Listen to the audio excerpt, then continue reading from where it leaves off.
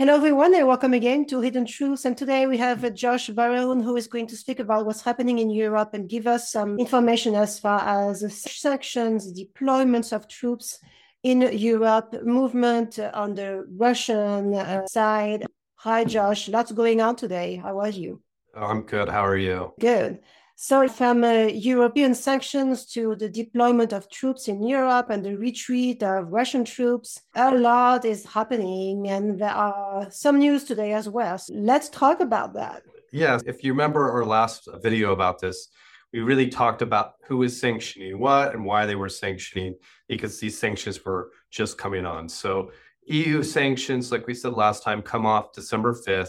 They won't be re-up because they have to be voted on unanimously between all the NATO countries, and Turkey won't vote for it. So the G7, if you remember, came out and said, hey, we're going to impose that embargo. And then any European country or any other NATO country that it cheats will feel the pressure of the G7 coming down. So that stuff is still in place, although we're getting closer to December 5th, and we'll see if there's cheaters. Now, here's where it gets interesting. If you remember, Nord 1 and Nord 2 got blown up in a terrorist style as Sweden had investigated, and it's cratered. It didn't blow up from inside. So I think in the last talk, we were talking about how there was some American helicopters in that area at the time. It came out there was a story from the former prime minister, the prime minister of the UK, that only lasted 5 days, Liz Truss.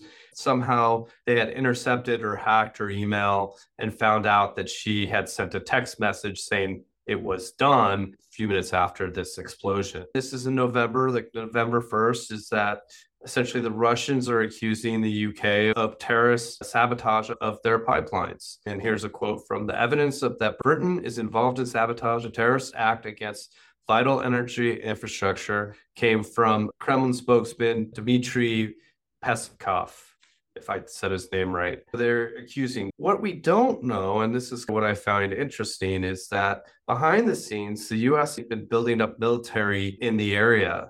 This accusations are November 1st-ish, but on October 4th, and it was just a little headline, the Gerald Ford carrier group was deployed to the region. And there's a couple reasons why this is interesting. The Gerald Ford carrier is a brand new carrier. It would be its first deployment, has all kinds of fancy new gadgets on it that there's been lots of talk about problems and all kinds of stuff with it, but it's on its first deployment. It's going to do training and naval exercises with NATO countries along the way. I don't know if you know how big a carrier group is, but it's not a small group. It's not just the aircraft carrier itself. It's roughly 20 boats, destroyers. It's a big group, a big fleet of vessels. One, it's not cheap, but two, they're putting this carrier group out into these waters where they can essentially do airplane strikes and long-range strikes from October 4th. The next thing we noticed was on October 21st, the US deployed the 101 Air Force Airborne Division. These are the guys that jump behind the lines in Normandy. These guys are badass. Yeah. And so they just got redeployed into the European structure. You have this where the US is building up massive military capabilities in the region right now. It's interesting to not hear about this so much in the news. Yeah, it was very small snippets. Yeah. I trained myself to look for this kind of stuff over the years. This little small things tend to mean bigger things. And I guess you can't really move a whole carrier group without people finding out. So throw it out there. Hey, we told you we're moving it. I think a carrier group's 9,000 people too, and 60 airplanes. A lot of moving pieces there. Then November 1st again, we get back to November 1st. Biden sends troops inside of Ukraine as inspectors. He sent special forces in as inspectors. This bothered me, and I'll tell you why. JFK did this in Vietnam in May of 61. He sent 400 Green Beret in as special advisors to train the South Vietnamese on counterinsurgents. And that led to the Vietnam War. Again, I don't know why they're allowing special forces to go into the Ukraine. He doesn't have Congress's support for this. It seems somewhat of an act of war. But again, they've done it before, and maybe they're using that technique that they did before. Obviously, the military buildup says something here. Yeah, I mean, he mentioned that a little bit during the meeting with Xi, right, in Thailand. Quick mention of what was going to happen with Ukraine, but not a lot of details there. Yeah, they glossed over it, which tells me that they have a more detailed plan. They just don't want to let that out. There was action. There was a Russian missile strike in Poland that killed 2 people today. That's throwing everybody up in arms because Section 4, it wasn't an attack on a NATO country, or was it errant? Who knows? But it brings up this Section 4 idea that if you attack one NATO country, you attack them all. And we have Pentagon officials speaking about it, and where everybody's talking to everybody. If you ask me, it looks like an errant attack. They were firing missiles all over the country in Ukraine today, knocking out power and everything else. So it'll probably lead to nothing, but it's in the news today that there was this military missile attack on Poland. Yeah, it's worrisome when you see something like that. Obviously, it could have been a mistake, but the consequences, you never know what those can be. Yeah, and especially with all these troops in the area, right? And the military power of carrier groups could be very severe. Right. I did find it interesting that if the UK did, why did they blow up Nord 1 and 2?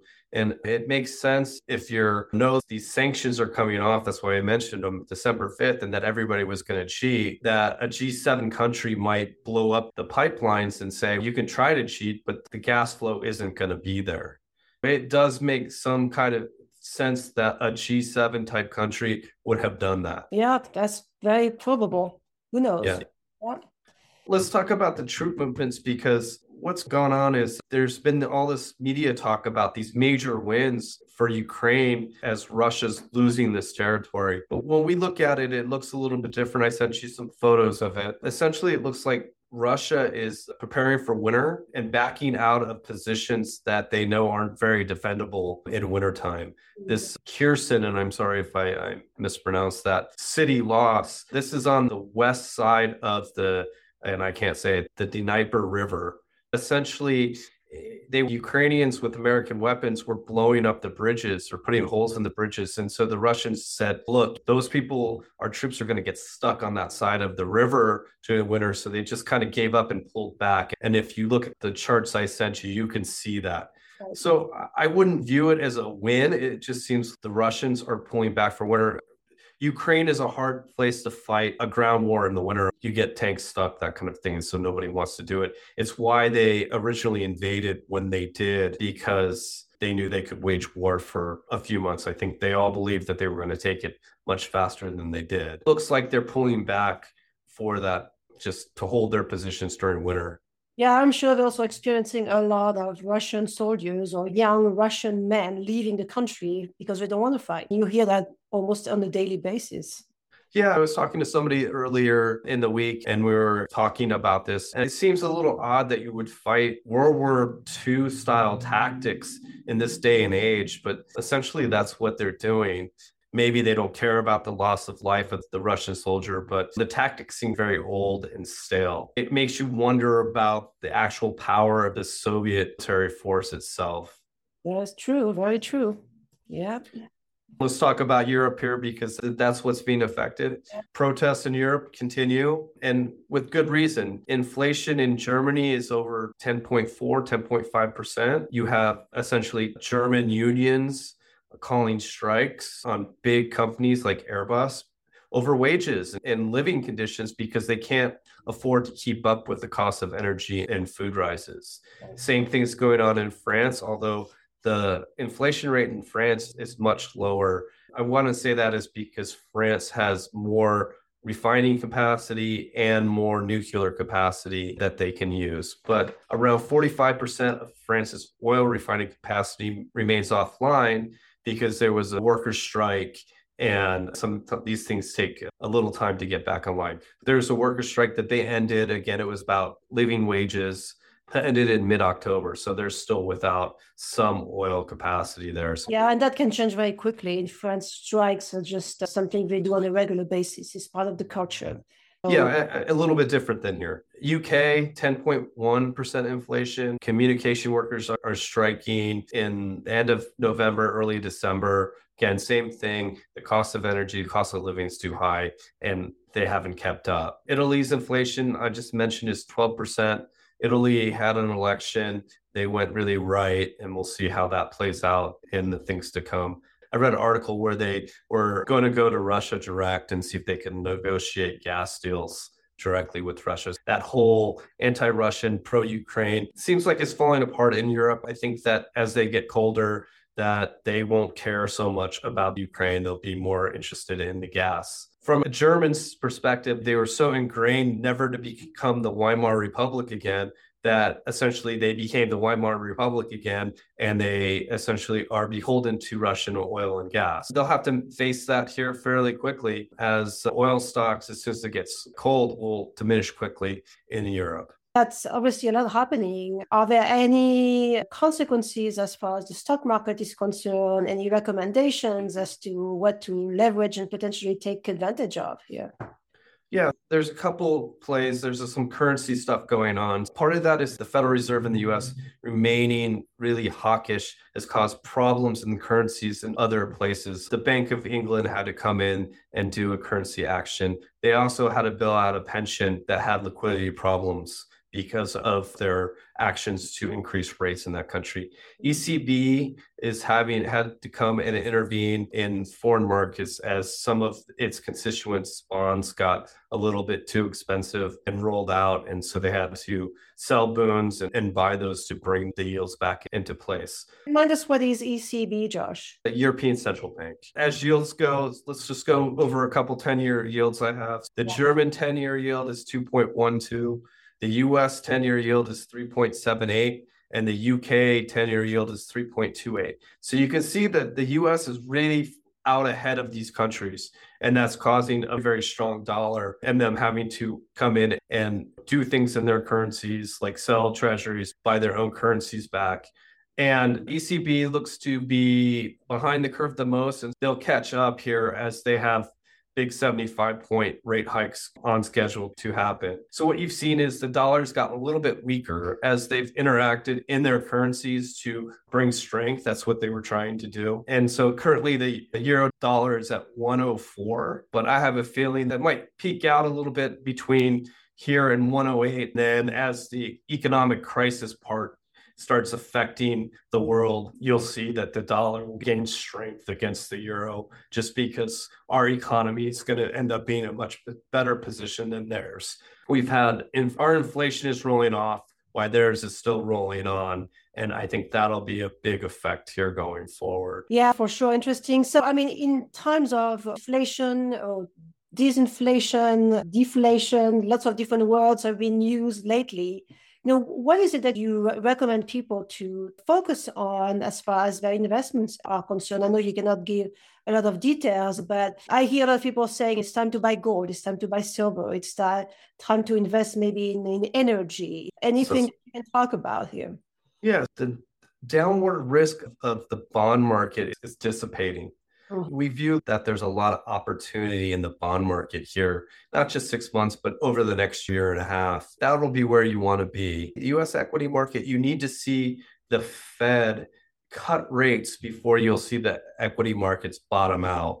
And until you see that, you're going to get this up and down market that we're kind of seeing now with the big extremes of volatility, just because it's fairly simple. As the economy gets more in recession here, those equities, their revenue lines are shrinking. From an investor standpoint, there better be a good reason why I'm buying an equity with a shrinking top line. There's reasons for that. I could be getting it at a big enough discount, or they're paying me enough in dividend yield to stay there. But again, in a volatile market, you really have to pick and choose those points when you get into the equity markets. Now, the natural gas market in this country seems fairly good to me. Right now, Shreveport, Louisiana's closed, so the gas prices are down because, again, we're not exporting. That's where we export natural gas through that port. It is closed for maintenance reasons. As that port opens back up, you'll see natural gas go back up $2-3 a unit. And as we start exporting back to Europe, as their stores become depleted as it gets cold over there. That seems like a decent trade to me. The energy market, just as we didn't get the red wave that we thought we were going to get, seems like the energy market will stay on the high side because there won't be as much exploration in this country for it. From a pricing aspect, that looks pretty decent to me as well. That's great advice. And also, Josh, can you speak about the free portfolio analysis that you offer to people? Because now I think is the time when you have such a high level of fluctuation, of uncertainty. It is a time to look at your investment portfolio again, right? Yeah. So we're willing to look at anybody's portfolio for free, take a glance at it, give some recommendations, run it through some modeling, and to see where that person's at comparatively to their age and what they should do differently if they're not in a great position. Okay, great. Thank you so much. Great information as usual. Let's make sure we stay on top of what's happening in Europe, as it's obviously lots of tension there that we need to stay aware of. Yep. Yeah. Well, it matters. It does matter. All right. Thank you so much, everyone. Please go to the website, Hidden Truth, that today we publish our videos and our blogs and our podcasts there on a regular basis. Also, remember to subscribe to our channel so that you get information directly into your inbox. Thanks again, and see you next time.